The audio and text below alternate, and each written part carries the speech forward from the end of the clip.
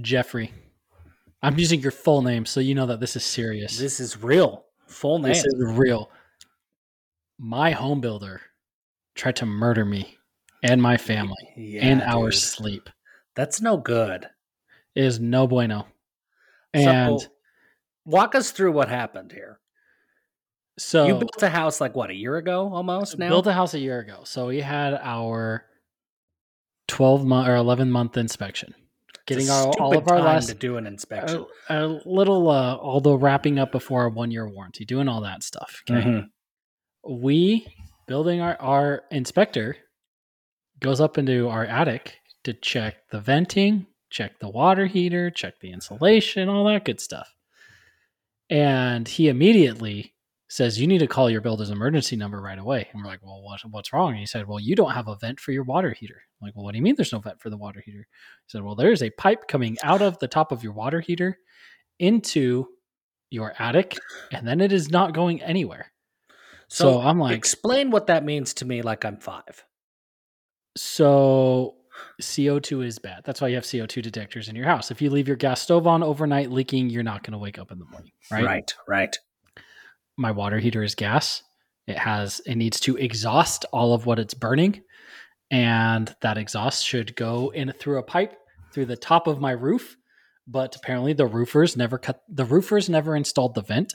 So when the people came to install the water heater, they got the pipe up and said, oh, well, shoot, the roofers never put this there. So they just left the pipe. They didn't call the roofers and say, hey, you guys forgot to do this. We need a hole so we can put this up.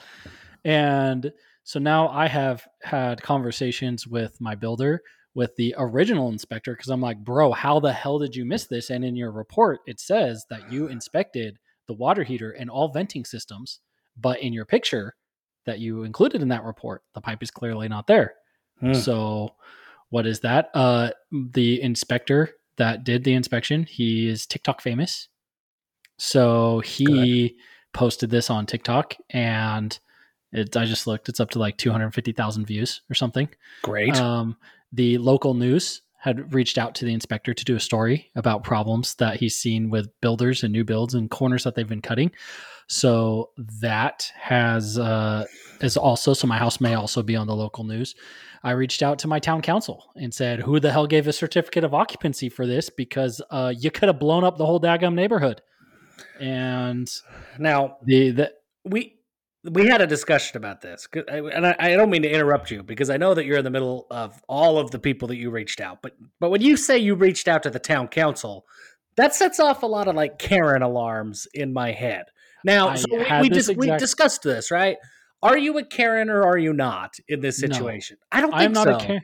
No, because this is a negligence that could affect my long-term health. So this is death. It could have. Yes. I mean, because I have a large attic and there are other vents in the roof. Feels like a humble brag a little bit there. It's just because it's a house in Arizona. You're a man of means. I understand. And so because there's enough space that it's like, hey, it's, probably it's dissipating fine. But like my next door neighbor, he's like 40, healthy guy. He had a stroke in December, and he has had chronic like migraines and nausea since he moved into his house in April. Same builder. He works in his garage right next to his water heater that is not properly vented. And he travels a lot for work. He's a sales guy. So he's traveling like once every couple of weeks. He goes away as long as he goes away for 2 days, most of his symptoms go away. But then as he comes back after he's home for a couple of days back working, then he starts to see the symptoms again. So they had thought, even their doctor was like, are you sure that you don't have a gas leak somewhere in your house? And so they had an inspector come today after I texted them. And he goes up in the roof and he can't even see where the vent is because there's a random wall that like a sheet of OSB that was installed in the attic blocking off. So you can't even see from the other side. And so they are also, this is a big conundrum. But if you are listening to this and you are an employee of Madame Homes, here it comes. Know that I am coming for you. Oh no. And like all Coach of Prime. GEHB Army will be coming for you. We are enlisting dozens of us. There are dozens all of the us. Hellions will be out in force This is a with threat. all of the attorneys and CPAs we can muster. We have so many. We have There, oodles of there them. are so many of us. So many of us. That's about all we have. But Yeah, we don't have much that's else. who we need when we need them. But that is like, I'm trying to get that all figured out. And so I'm kind of like, well, I want to know who was the inspector from the city that apparently did not get up there and actually inspect my house.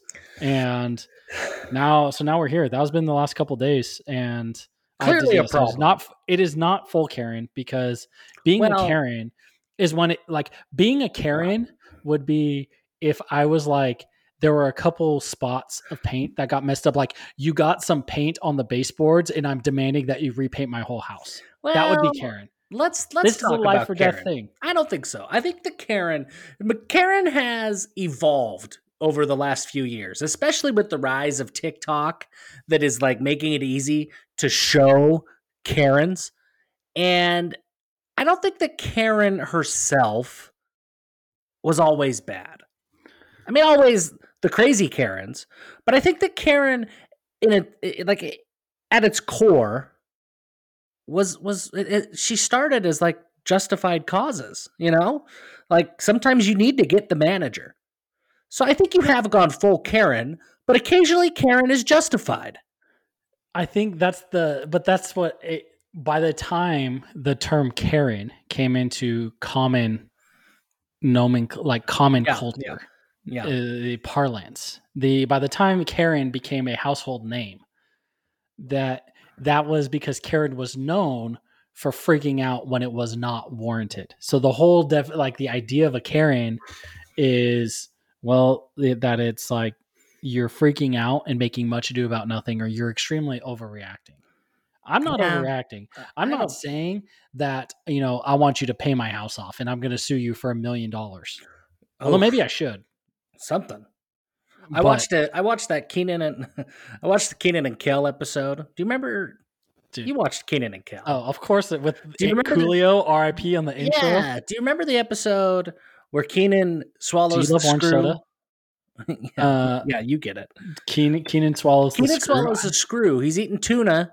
He swallows the screw.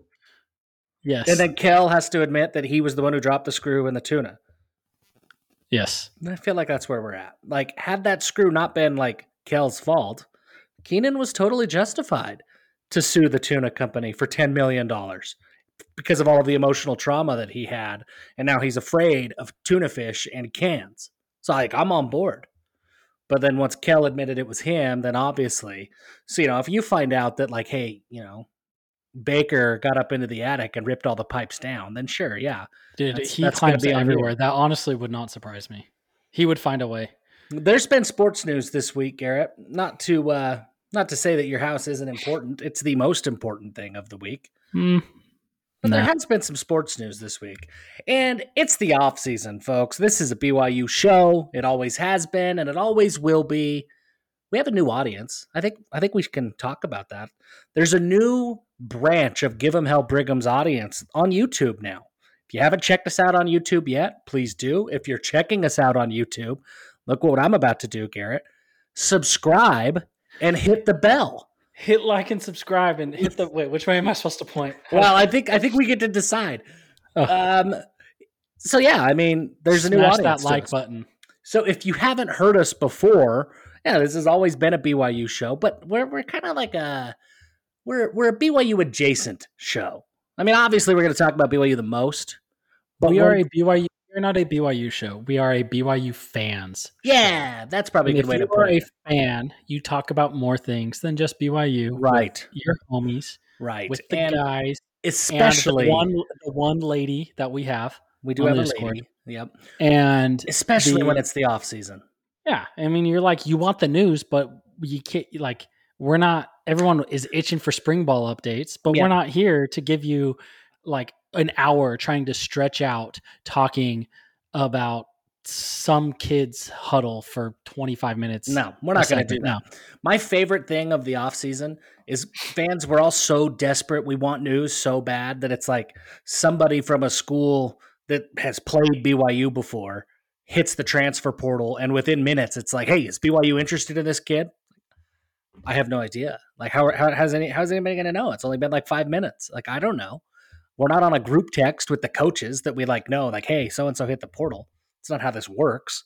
But that's how desperate we all get in January, February, March when we want the news. So BYU and then BYU sort of news, and then really just stuff that we're going to talk about.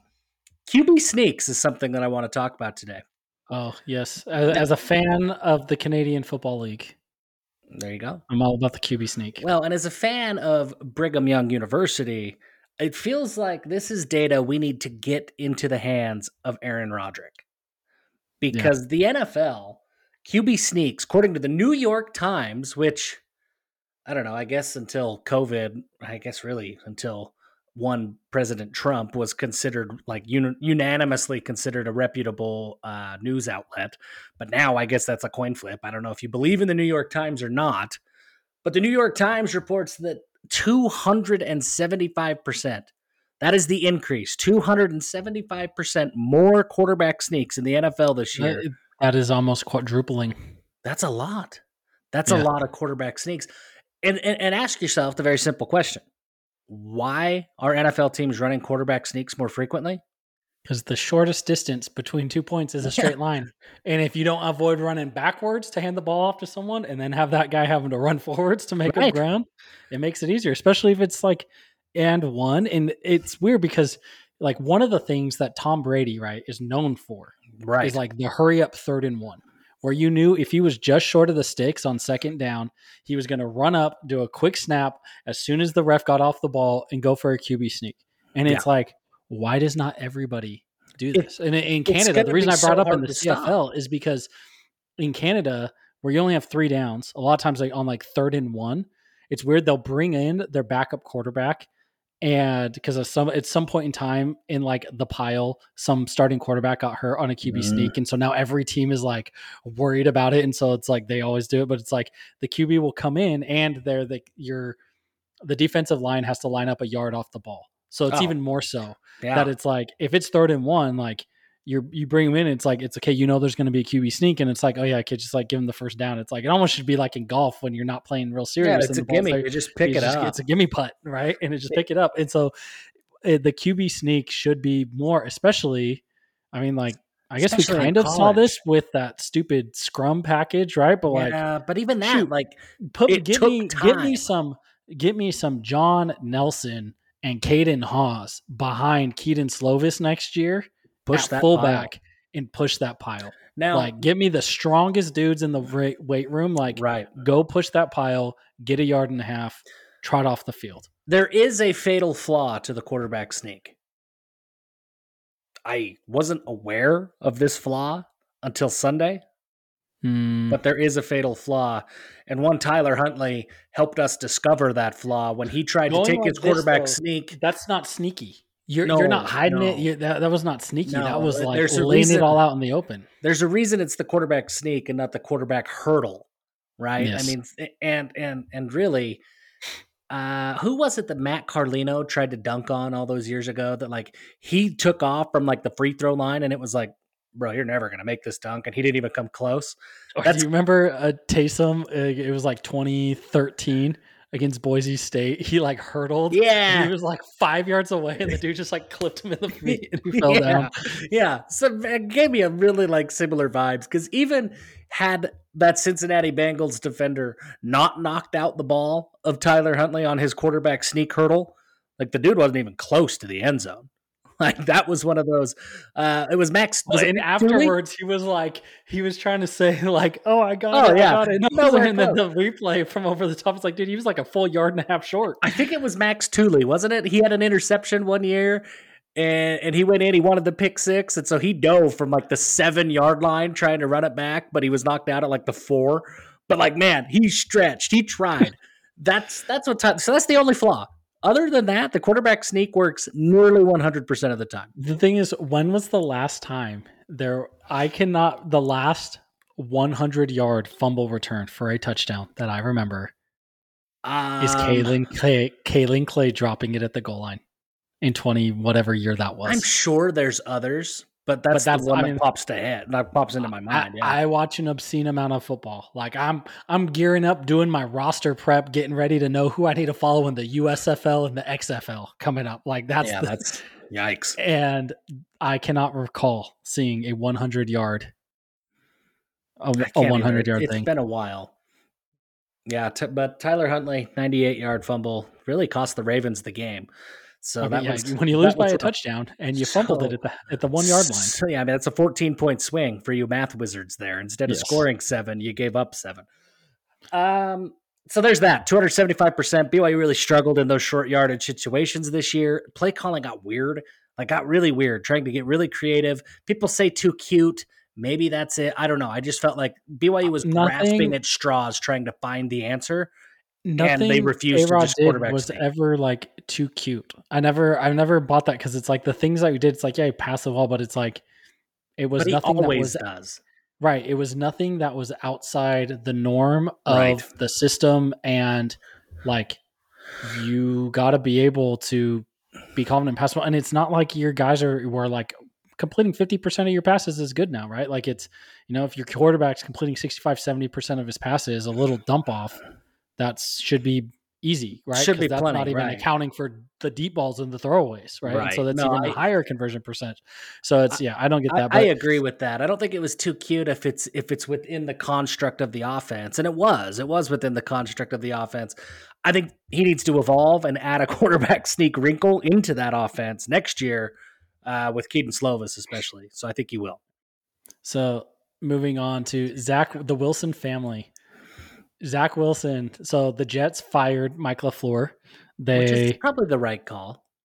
I mean, Like Zach wasn't. Zach and MILF did not go together well. No, Zach wasn't great either. Like, let's be clear No, about that. To any BYU fan, like we're treading Zach is the dangerously new. close. He's the new Jimmer. It's He's just, the new he just needs Jimmer. to get his time. He just We're needs his minutes. we're we're, He we're can't develop on the bench. we're headed in the wrong direction with our fandom for Zach. Like he's gotta take some accountability that he sucked. Now there might be reasons why he sucked, and those are perfectly valid, but like the dude also sucked. So let's call a spade a spade.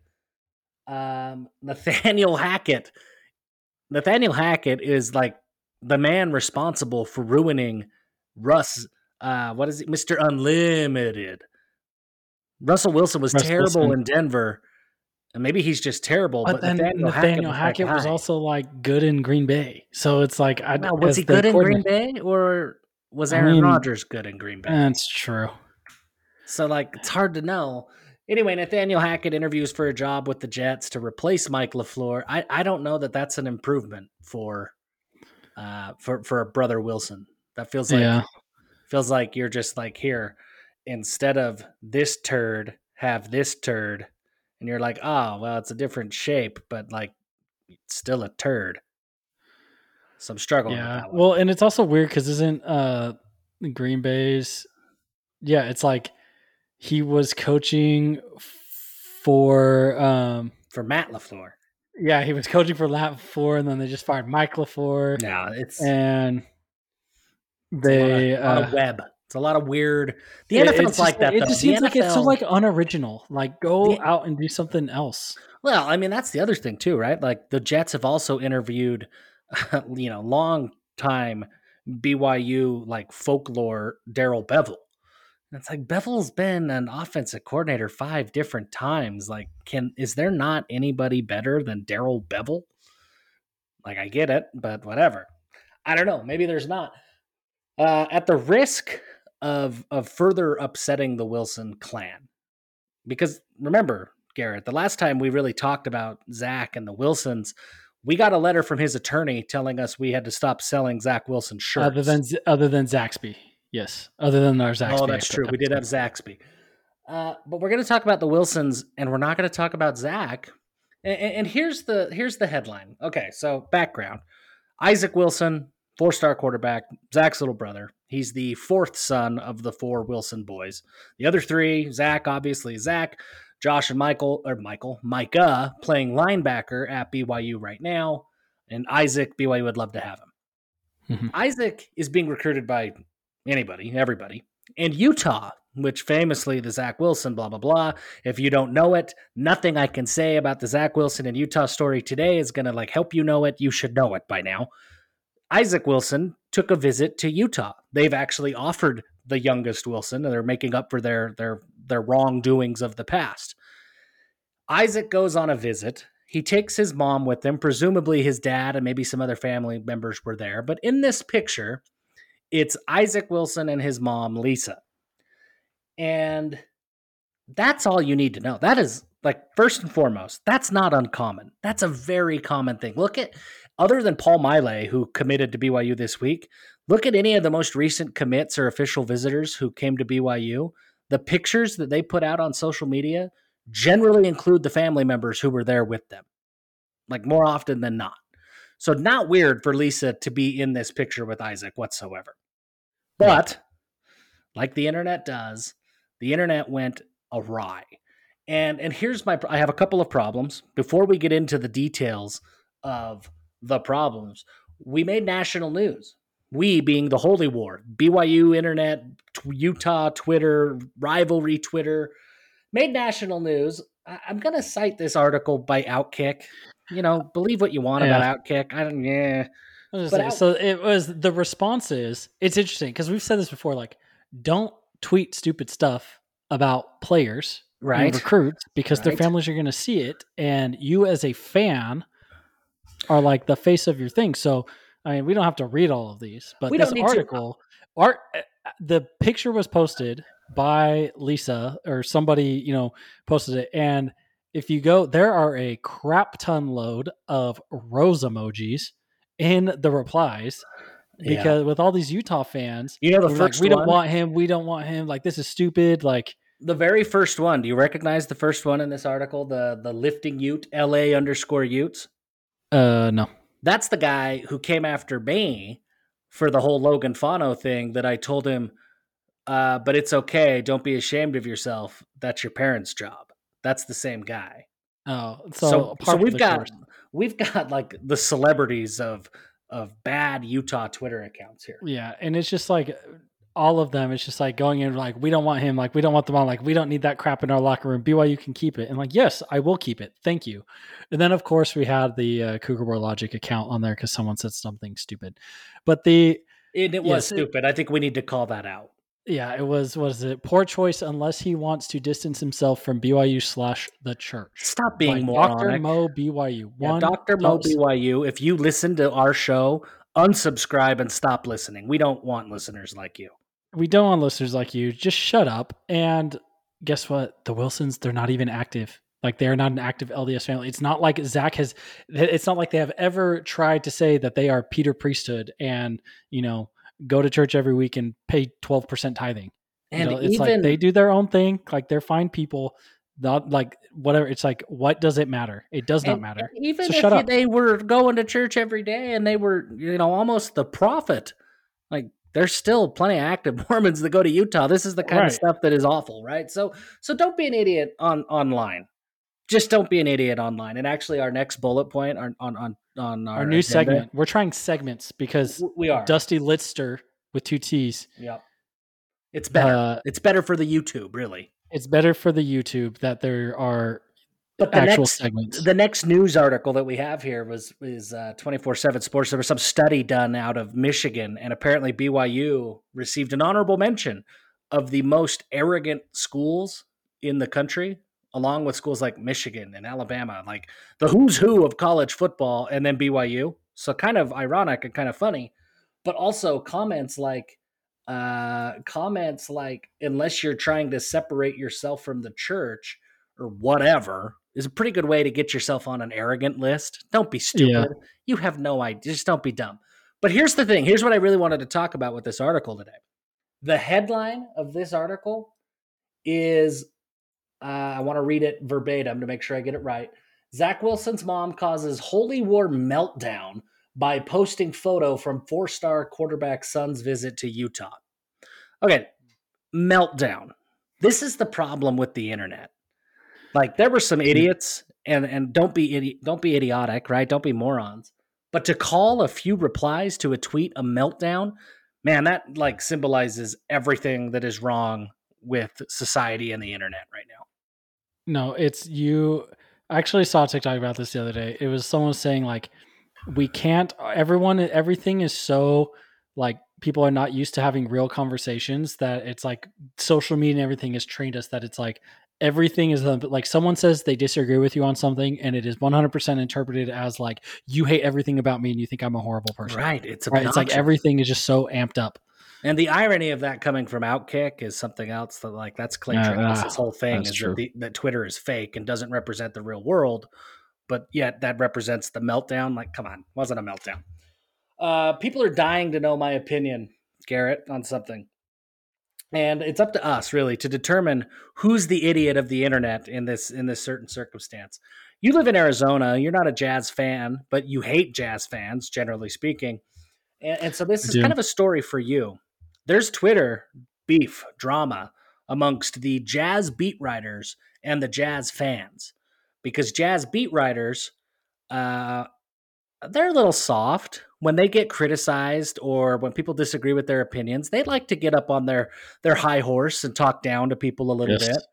And there are fans that are they egg those people on, right? They look for that level of attention and they will call it out and want to be victim anytime and every time they get the opportunity to do so.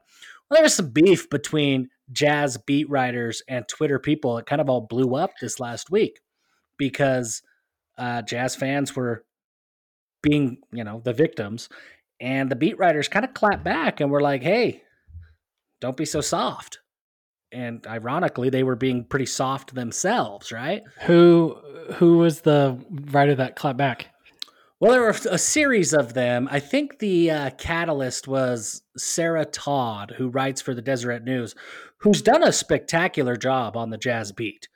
And Jazz fans don't like her. She's pretty opinionated and she's pretty different, like for this market of Jazz fans, especially writing for the Deseret News, where like, I've never heard her name in my life. yeah, she's new. I think she came from Philadelphia, so this is her first or second year on the Jazz beat, if I'm remembering right. Second year, I think.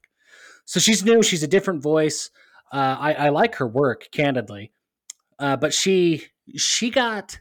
I think she overreacted. Somebody was criticizing her, and rather than just like scrolling down or scrolling up and being annoyed by it, but moving on, she called some people some names, and the internet, did what the internet does, and they latched onto that, and then started to tag her employer and say, "Is this who you really want representing the Deseret News?" And then other beat writers came to her defense, and then she didn't back down from her original take, and that's what happened.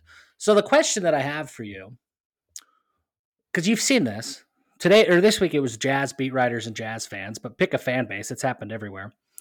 When a beat writer, who's the idiot? Is it the beat writer that's trying to be a columnist on social media? Or is it the fan who doesn't understand that a beat writer's job is to cover the beat, and on social media they're just doing the same thing that everybody else does, right? They're being a fan. And it's maybe that the problem, that there's a fundamental misunderstanding of what a beat writer really is. So, what was the specific take that got people riled up? Honestly, I don't remember. Okay. It was So just my some thing with generic Jazz take. fans is I lived in Utah for like a decade, right? Yeah. A third of my life almost.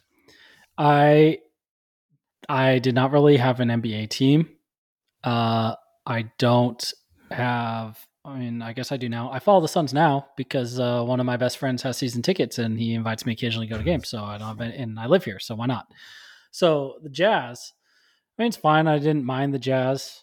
Gordon Hayward was fun, and then there was the meltdown when Gordon Hayward decided to go to Boston, where people were like wishing ill on him, and then people cheering when he destroyed his ankle like the first game of the next season, saying haha, serves him right, and like how he screwed over the Jazz, whatever. And then I got some people mad because who was the GM at the time? Was his Dennis Lindsay? Was that his name? Yep. I said, no, that's Dennis Lindsay's fault because he should have given him an early deadline, because he said, well, Gordon took too long and it screwed us over. And it's like, well, that's the GM's fault. That's not Gordon's fault. Gordon took the amount of time, the maximum amount of time that was allotted to him. Okay. Then so if you wanted to build around something else, you should have said, hey, we need an answer. Otherwise we're going to move on. Like whatever. So, and he does not owe you anything, right? It's a professional athlete, does not personally owe you anything. But the Jazz, This the problem two with the weeks Jazz, notices are dumb. yeah, Like the they're problem fake. with the Jazz is that okay, we know how obnoxious like the vast majority of Utah fans are on Twitter, and then there's A good amount of also BYU fans on Twitter. very good amount of BYU fans that are equally Maybe obnoxious, like maybe even a great amount. a great amount, like probably Dr. Mo BYU. He's one of those guys. I don't know if he's on Twitter, but he probably is, and he's one of Probably. those. But it's like you take the worst parts of Utah and BYU fans and put them together, cheering for the same team that perennially sucks, and they are miserable. Yeah, And it's it a is bad depressing. And combo. then it's also because like I follow mostly BYU people that it's like the people who live tweet Jazz games where it's like, okay, you're live tweeting 82 games a year of a team I don't care about. Well, Like it gets annoying. So it's like, so that's annoying. But the meltdown, it's just like the worst parts of BYU Twitter and Utah Twitter come together to form Jazz Twitter, and it's awful. yeah, Like, and if you don't think that there's a bad reputation, especially about Utah Twitter, it's like, what fan base specifically do national college football writers make fun of more than Utah Twitter? When you say anything about Utah, when they're like, oh, your mentions are going to be blowing up, like talking to each other, saying their fans on Twitter are so annoying.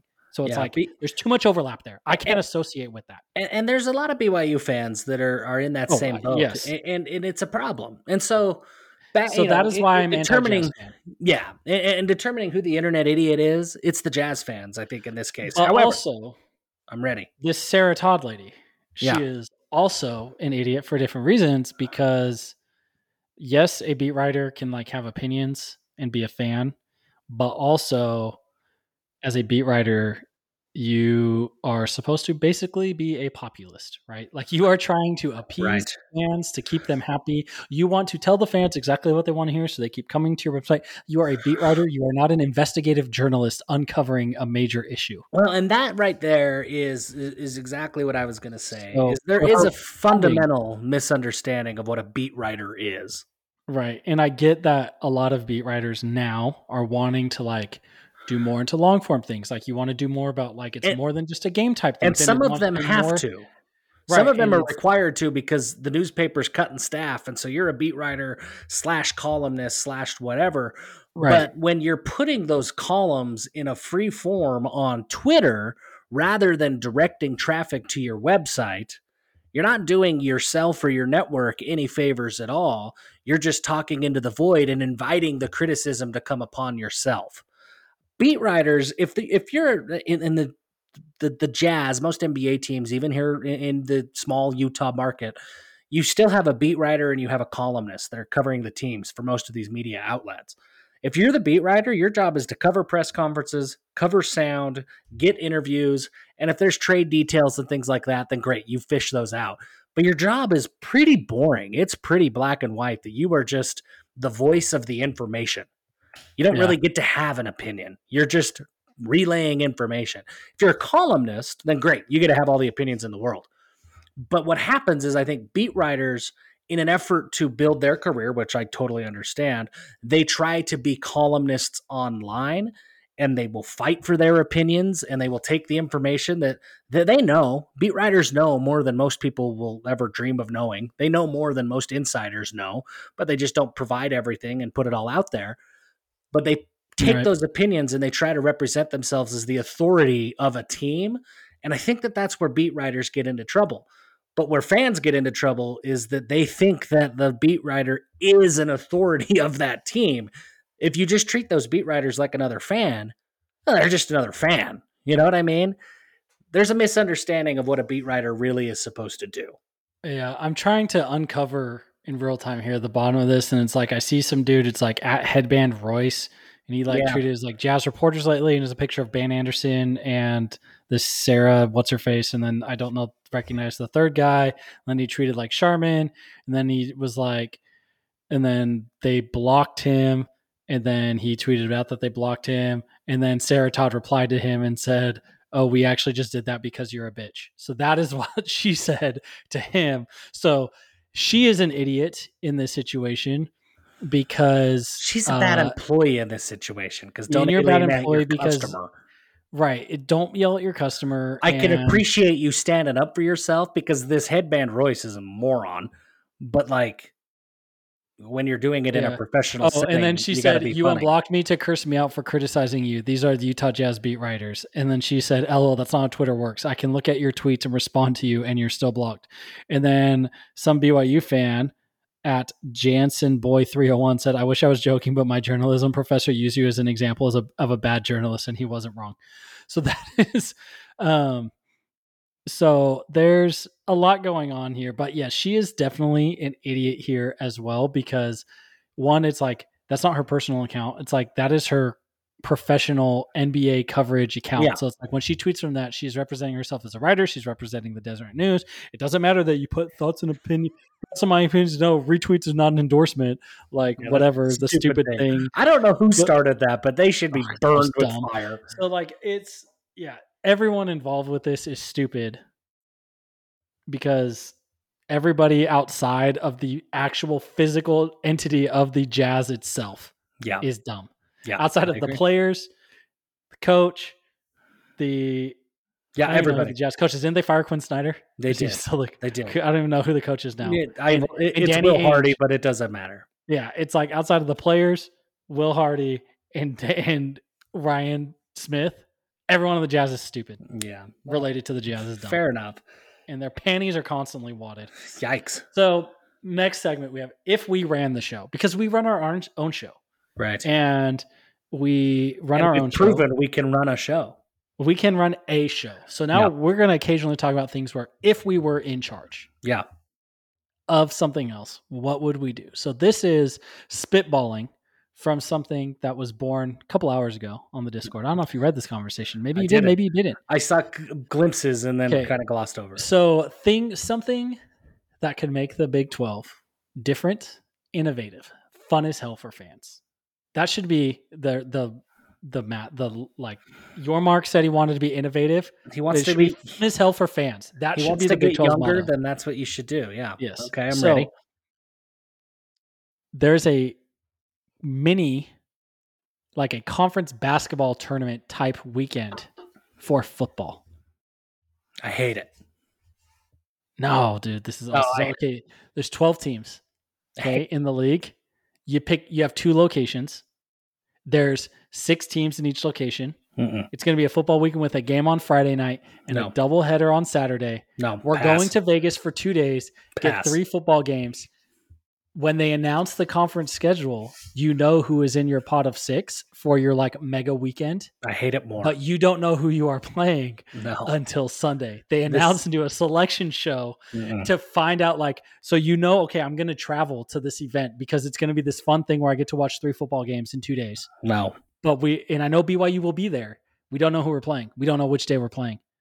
But we're going to go for a fun weekend. I hate this idea. I love this idea.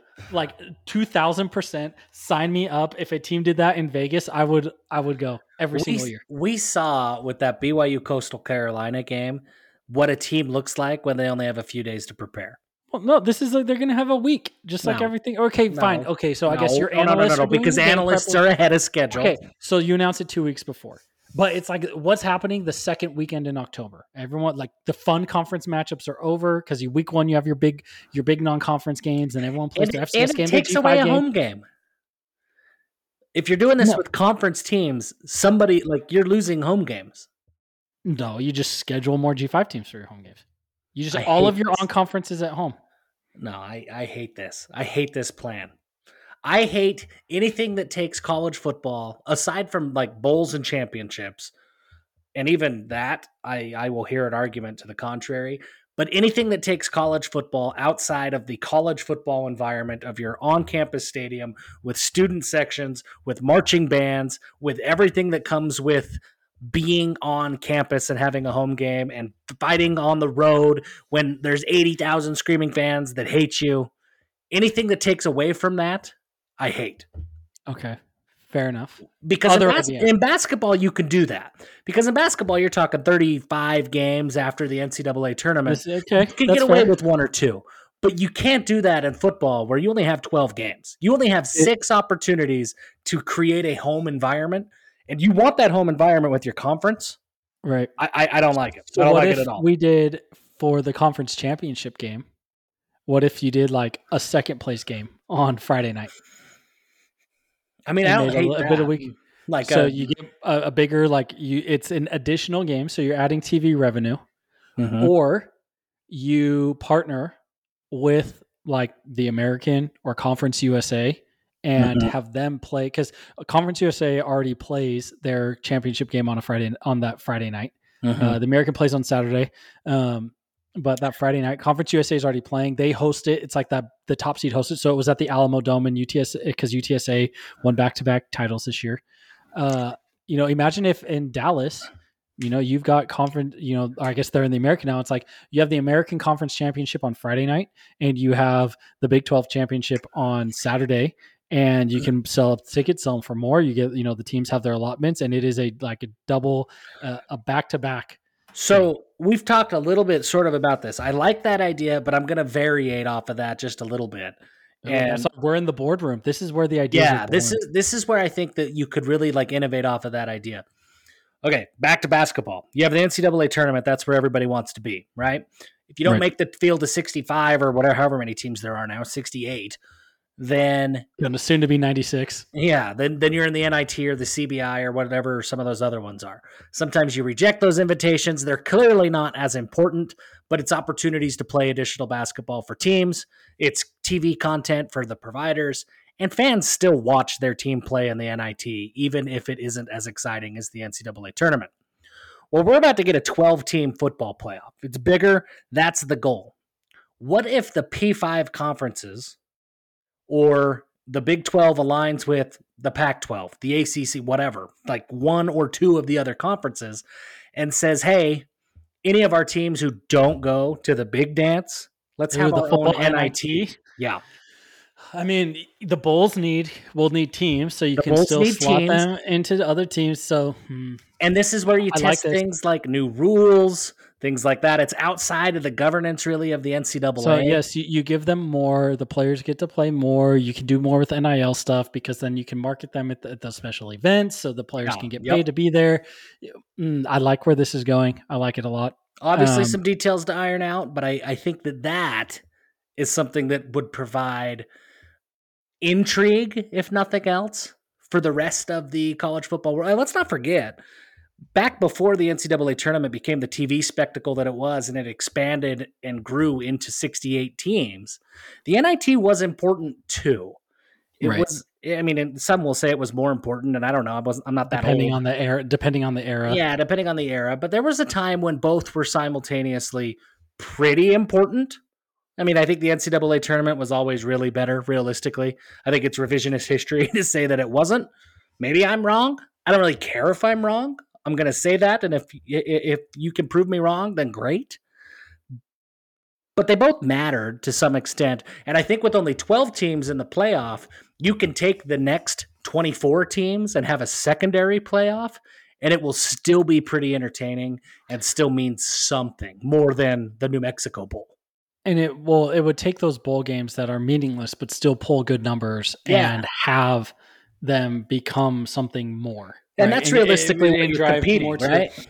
and You're so in mm, this plan, you're not competing against the college football playoff with 12 teams. You're competing with the current bowl structure outside of the playoffs, and the secondary tournament I think is better than that bowl structure. yeah, So, there we go. I If I think was in so. charge. I like that. And how would you feel about if you were going to do kind of like a conference championship weekend pairing up with another conference?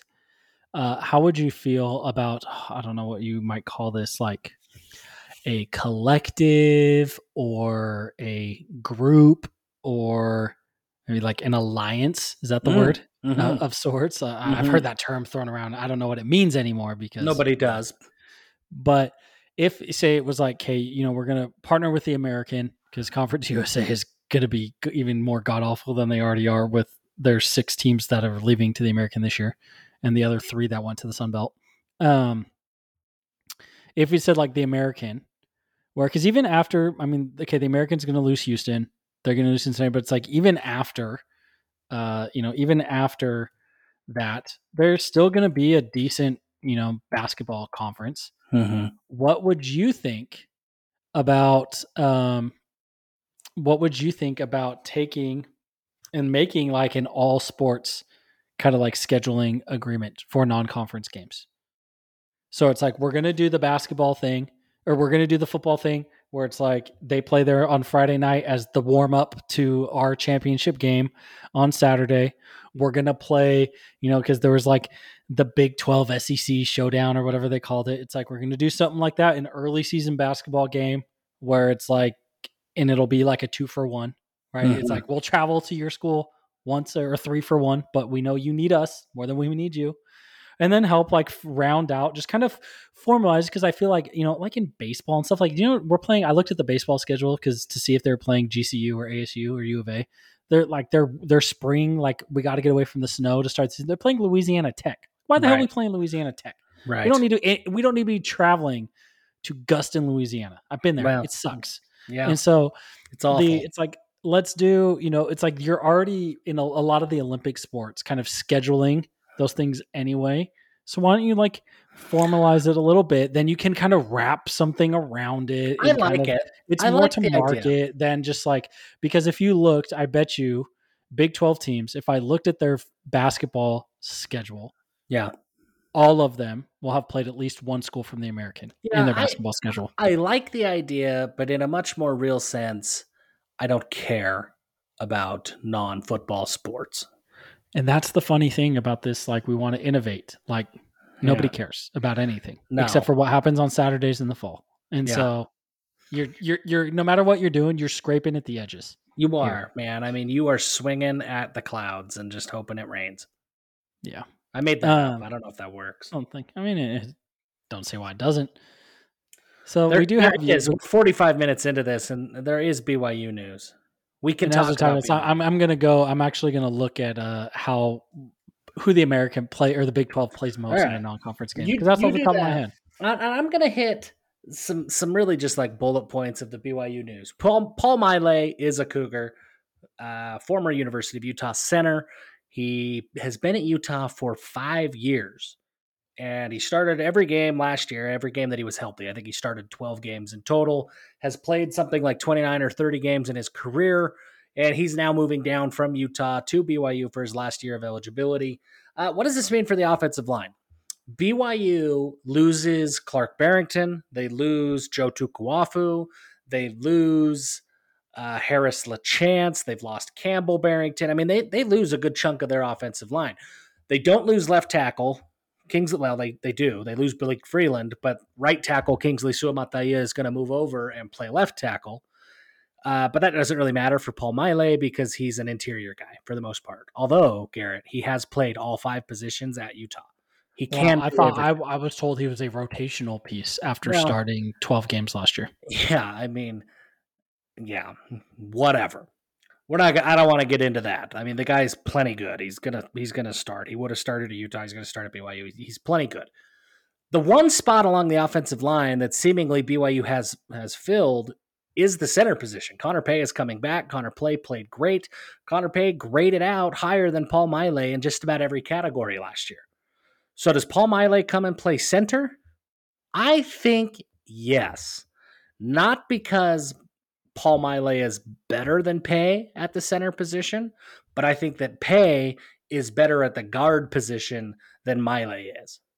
And for that Mm. reason, I think that Miley slides in at center and they move Pay over into one of the guard spots.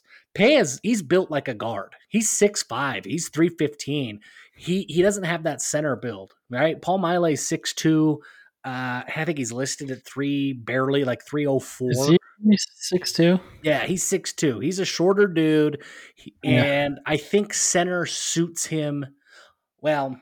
I think Connor Pay is maybe a better center than Paul Miley. I think that Miley We're is not, better it at doesn't center. matter who's the better center and who's the better Right. It's guard. the It's the combination. matter of the two. And I think that a comparable, it's like Joe Tukuafu last year, right? Joe Tukuafu could have played any of the interior spots. He really just kind of slid in wherever the coaches thought he was going to be best. And they slid him in at center at one point against Notre Dame and against a couple other games in the year. and it didn't work out. Pay was clearly better, but Joe Tukuafu had the versatility to do just about whatever he needed to do.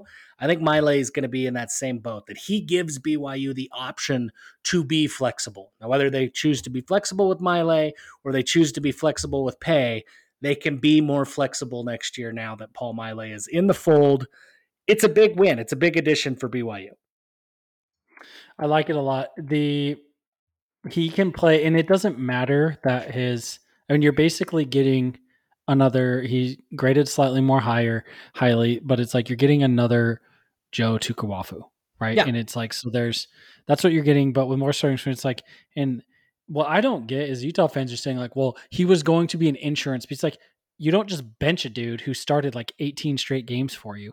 No. And started back-to-back Rose Bowls for you. No. Like, if everyone that was nipping at his heels was nipping, you would have started to cut his minutes down the stretch anyway. And that's not to say that they weren't nipping at his heels, but they weren't nipping at the front of his toes. They were nipping at his heels, and they would have continued to nip at his heels. And maybe they beat him out, but he would have been the starter until he wasn't.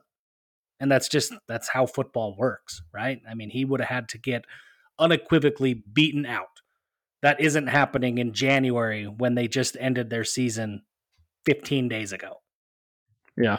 So there's that. Eddie Heckard, cornerback out of Weber State that was in the transfer portal that we've all kind of had earmarked as going to be a Cougar. I don't think he's going to be a Cougar anymore. I think he's going to take his talents to the NFL. Best of luck. Hope he makes it. Sucks he's not at BYU, but best of luck. I hope he makes it. I wanted him badly, which is just crazy because like you're declaring as a junior from an FCS school. Does not happen often. He redshirted and he had a COVID year, so he was a junior, but he's like a 50 he was junior. a coach. Okay, yeah, it was something weird. Coaches are out and about. There's been a flurry of offers. The coaches were all traveled collectively to Hawaii for the funeral of Sione Vekoso. And they were at the service. I believe I saw that Kalani spoke at the service. Mm-hmm. And so while they were there, it seemed like Jay Hill and Fessy stayed behind, and they made the visits around Hawaii. So they made out a couple of offers, or most of their time, spent on. There was a whole discussion on someone from people familiar with the state of Hawaii. I didn't realize that there's like on Kauai, which it's small, right? Is that there's only 5 high schools. So it's like everybody it was like anyone who's good, they move and live with a family member to go play on Oahu, or like maybe, there's a couple decent guys from Maui, but it's pretty much everybody comes from Oahu, or they like go live in Utah or California to go play better competition. Yeah. That Skyridge to Hawaii pipeline is strong. It's as big as what the Timpview one has been forever, right? Absolutely. Dude, this is funny. Timpview, when they had the state games at Rice-Eccles Stadium, when Timpview posts their their graphic of like, hey, tune in to KSLSports.com, they put the time in Hawaii time because more people are going to be watching Timpview in Hawaii than there will be in Provo. Oh, that's wild. Yeah, not funny. Surprising at all, because it was like everyone. It's like there's so many kids where it's like, oh, prepped their junior year at Kahuku and then played their senior year at Timpview. Yeah, Timpview, Orem, Skyridge. I mean, the only thing I'll say, I think it's great. It's great for the sport. They're great teams. What sucks about that is, so like Lehigh is they are all mostly from Lehigh. I'm sure they recruit like everybody else does, but for the most part, Lehigh is a community.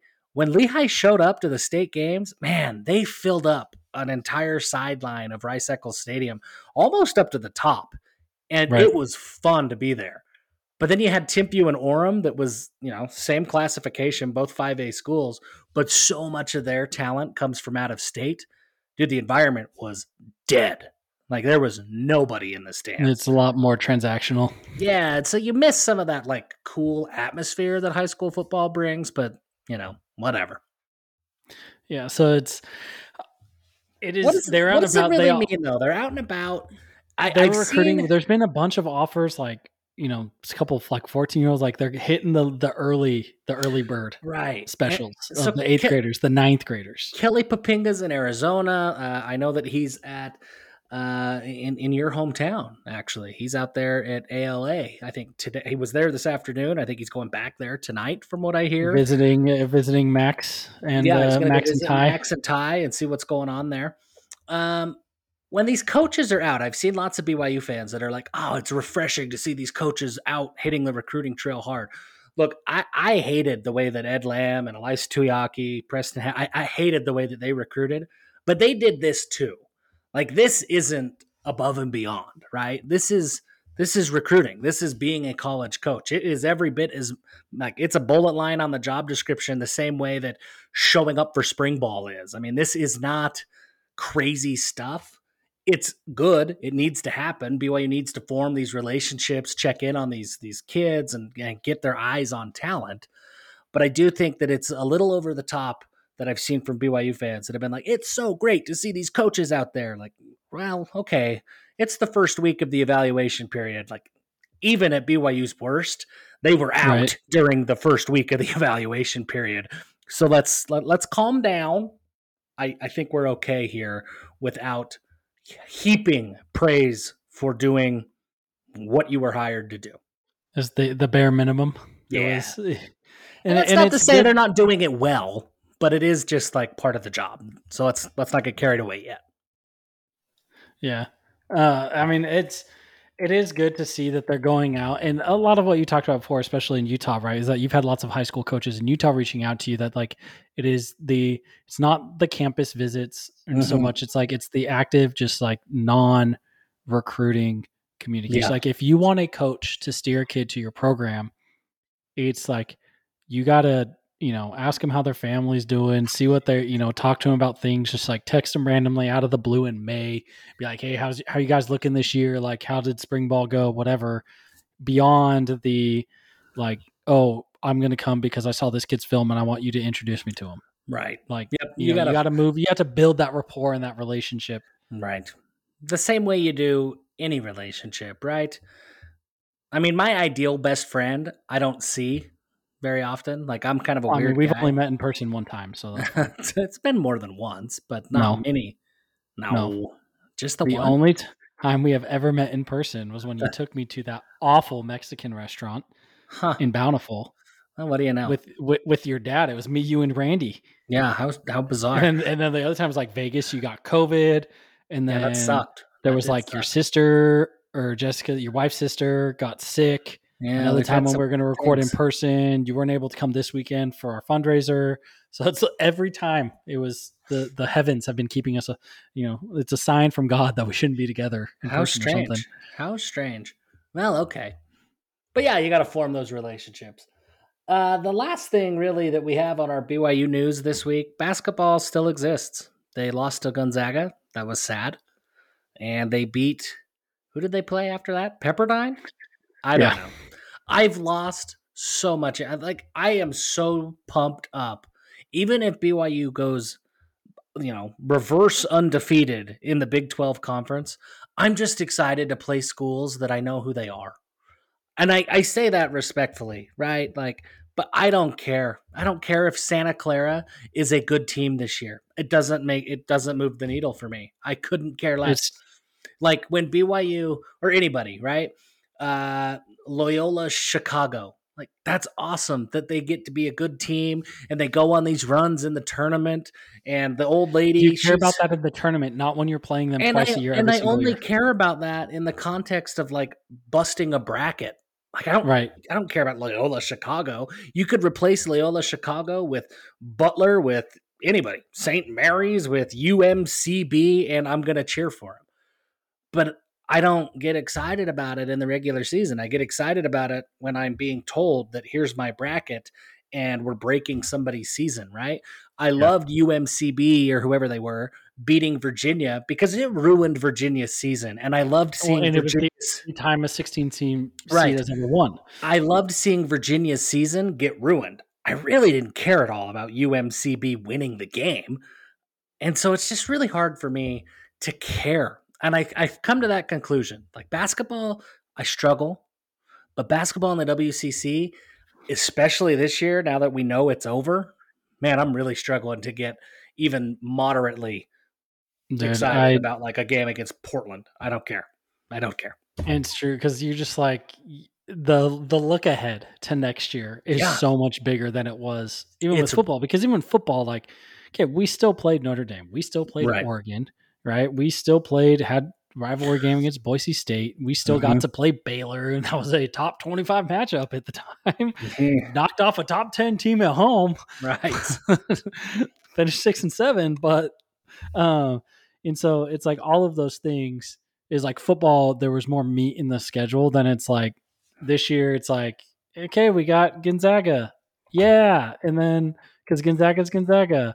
And then there's That's St. it. Mary's, who is And I 16 don't and care about St. 4. Mary's. And Like they might be great. That's the thing. Is like San Francisco. I don't know. Are they good this year?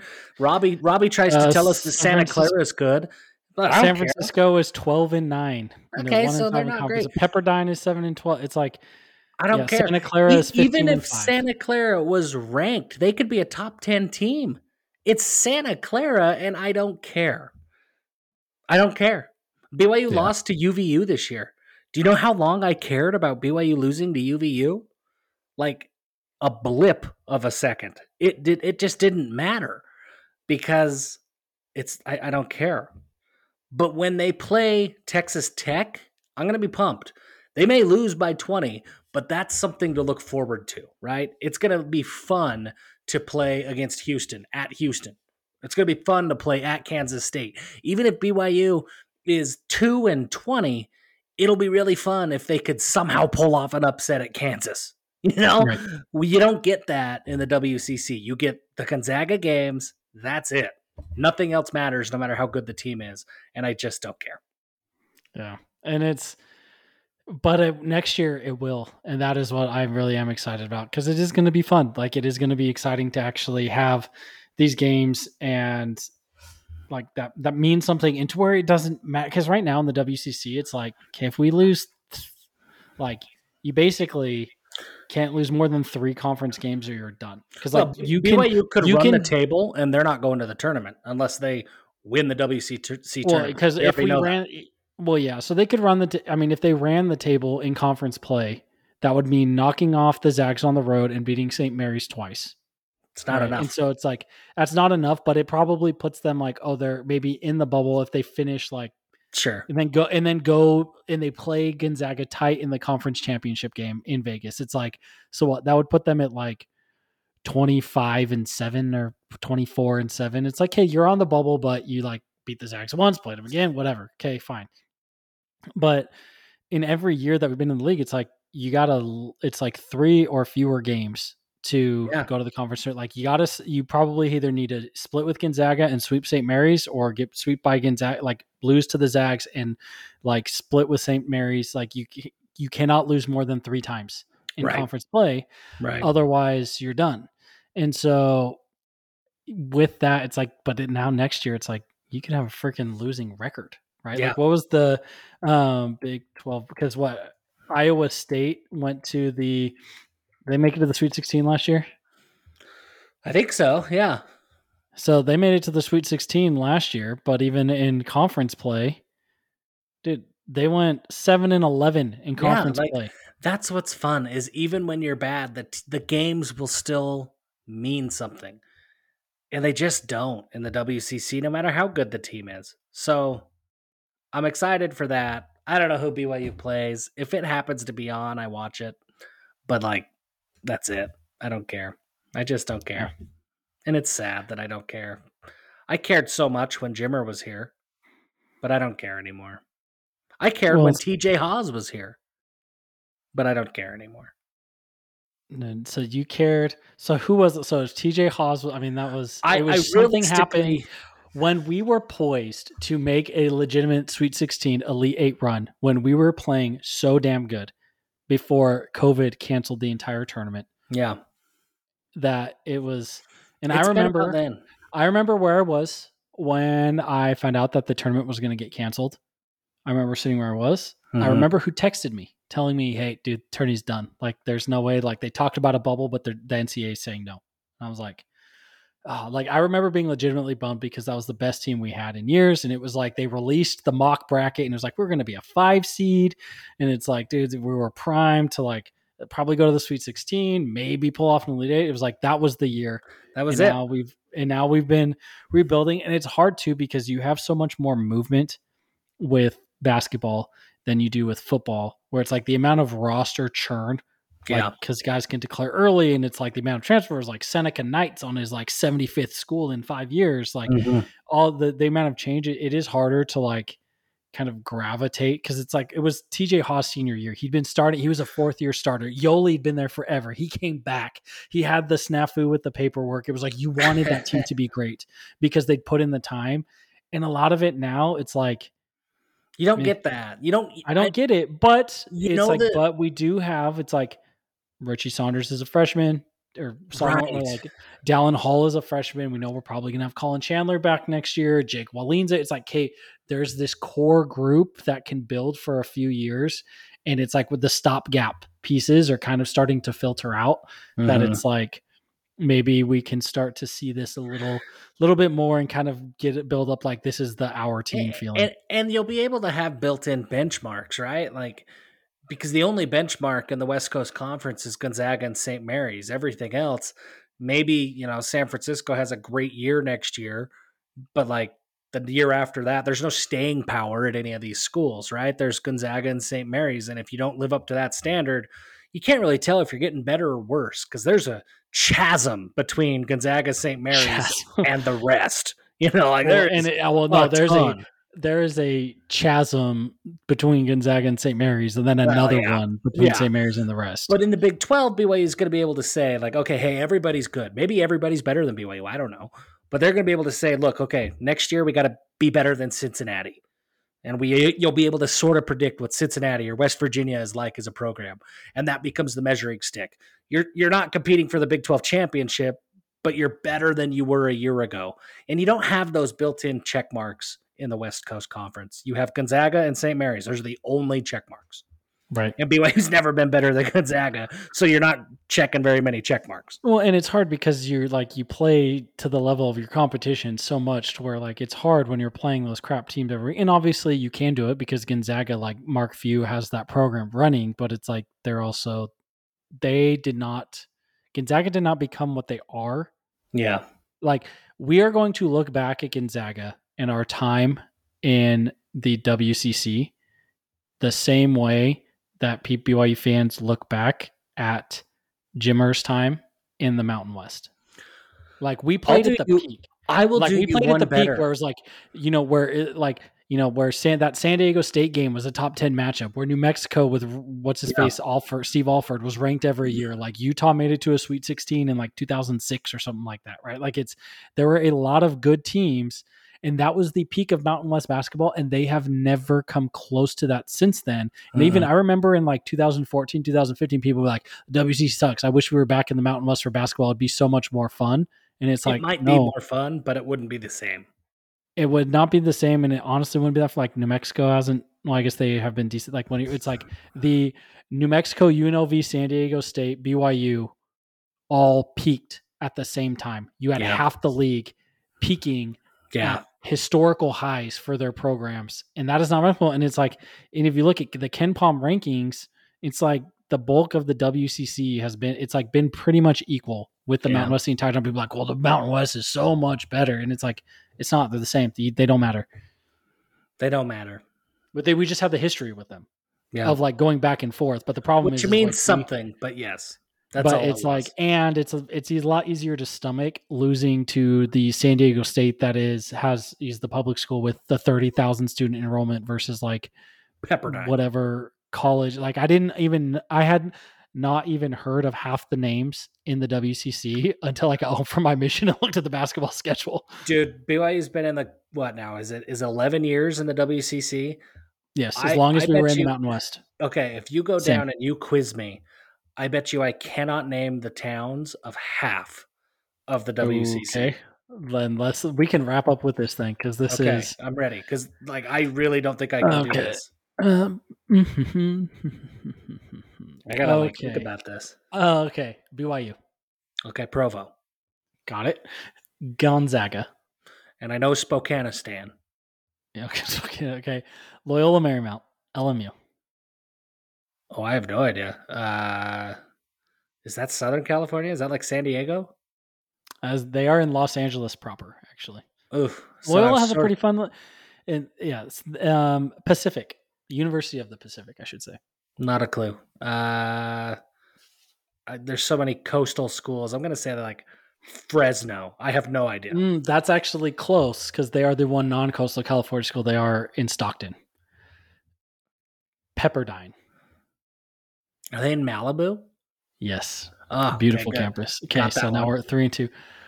University of Portland. Better Portland. get this one. Okay. Oh, St. good. Mary's College of California. Okay, I was thinking about St. Mary's because I didn't know. I thought that they were in Stockton, but you just told me that Pacific was in Stockton. So then that means the other name is Moraga that comes to my mind. Yes, that is Moraga, and Moraga is like it If you is. would have asked me put St. Mary's before Pacific, I would have definitely said Stockton for St. Mary's and then not had a clue where Pacific was. Okay, that's good So to know. there's So that. and it's there in the East Bay, and like over the hill from Oakland, and there's only like 15,000 people live in Moraga. So it is Okay. like a tiny, it's like them being in Moraga is like if there was a D1 school that was in Woods Cross, and they're like, oh, we're Ah, not in Salt Lake, we're in Woods Cross. It's okay, like that. got it. Um, just over behind that, whatever Yeah. behind.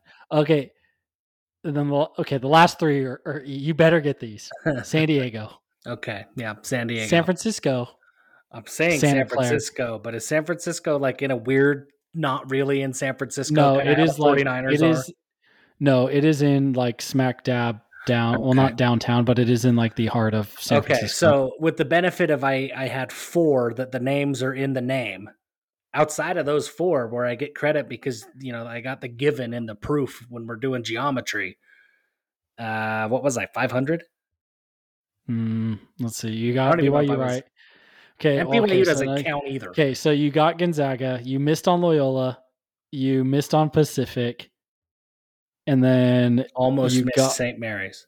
and then almost missed St. Mary's. But then the rest. So you got Pepperdine, Gonzaga, and Yeah. then St. almost. And then it was like, but then Portland, San Diego, San Francisco, Santa And Clara. we've been You 11 obviously years did. removed from the Mountain West. I could still tell you every town. I could tell you the directions of how to get there. I could tell you where to eat. It's just different. The West Coast Conference has just been different. I don't It's know how just to it's explain not it. It's just different. the I can tell you that one thing I am excited for in the West Coast Conference, being out of the West Coast Conference, is that not playing in California multiple games a year in Northern California, we will not see the dude dressed up as Cosmo on TV. I don't know if you listen to this show, Is he a but Northern California guy? I think so. Okay. And I don't because I've Yeah, it's watched. not a I've only great seen Cosmo him. costume. It is not a great Cosmo costume. I appreciate the enthusiasm. I Yeah, love the enthusiasm. I love the dedication to go get good seats at every possible game you can to go cheer on the Cougs. but it's not great. The execution, we got to tighten that up a little bit. We need to Yeah. refocus and retool the wardrobe Yeah. because the Cosmo is it's not it, my No. guy. It's definitely the wish.com Cosmo, and it's just not quite there for me. Yeah, and we say this out of a place of love and Definitely. concern. Definitely. It's not. It is not personal. Like I No. said, I appreciate the enthusiasm, and we need Absolutely. more of the enthusiasm, like the More. rabid fanaticism. More But fans. that the rabid fanaticism, but that Cosmo costume kind of looks like Cosmo actually has rabies. Yeah, we got to put him away. Put him back in the closet. Put him down. Jeff, this has been a good episode. I'm excited about our continued growth development. I should Yeah. you have a nice fancy background. I'm going to be getting mine up here soon as I reorganize here shortly and kind of move my house around. And I am excited about where we're going with Dusty Litster. Litster. The one problem with my background is I can't quite get the chain in the background. I'd have to turn just a little You need to bit. move. Just To- move I've tried a lot of different setups, and I just can't quite do it. I guess I could go like this, but it feels sideways. But like that chain Mm, deserves some love, you know. that does deserve some love. You could put it. I could put it where Yeah, the pennant. I don't know. you could put it where the pennant is. You gotta like move that. What is that golf thing above Oh, the that's sailor? Happy Gilmore, my friend. That one Yeah. can't So you. move. That one has to stay. Hmm. Yeah. We'll have It's to figure that tough. out. It It's is tough. tough. You just have too many great things, but you do Yeah. have a little bit of white space between the pennant and the rest of the picture, so you Well, could that's stick actually something the there. corner of a wall, so it looks like more white space than Oh, it is. it's a Yeah. bending. Well, you Yeah. could put the pennant. You could hang it in the corner, and then it would look fine on Oh, there camera. you go. Good idea. So Jeff, until next week, give him hell. Give them hell.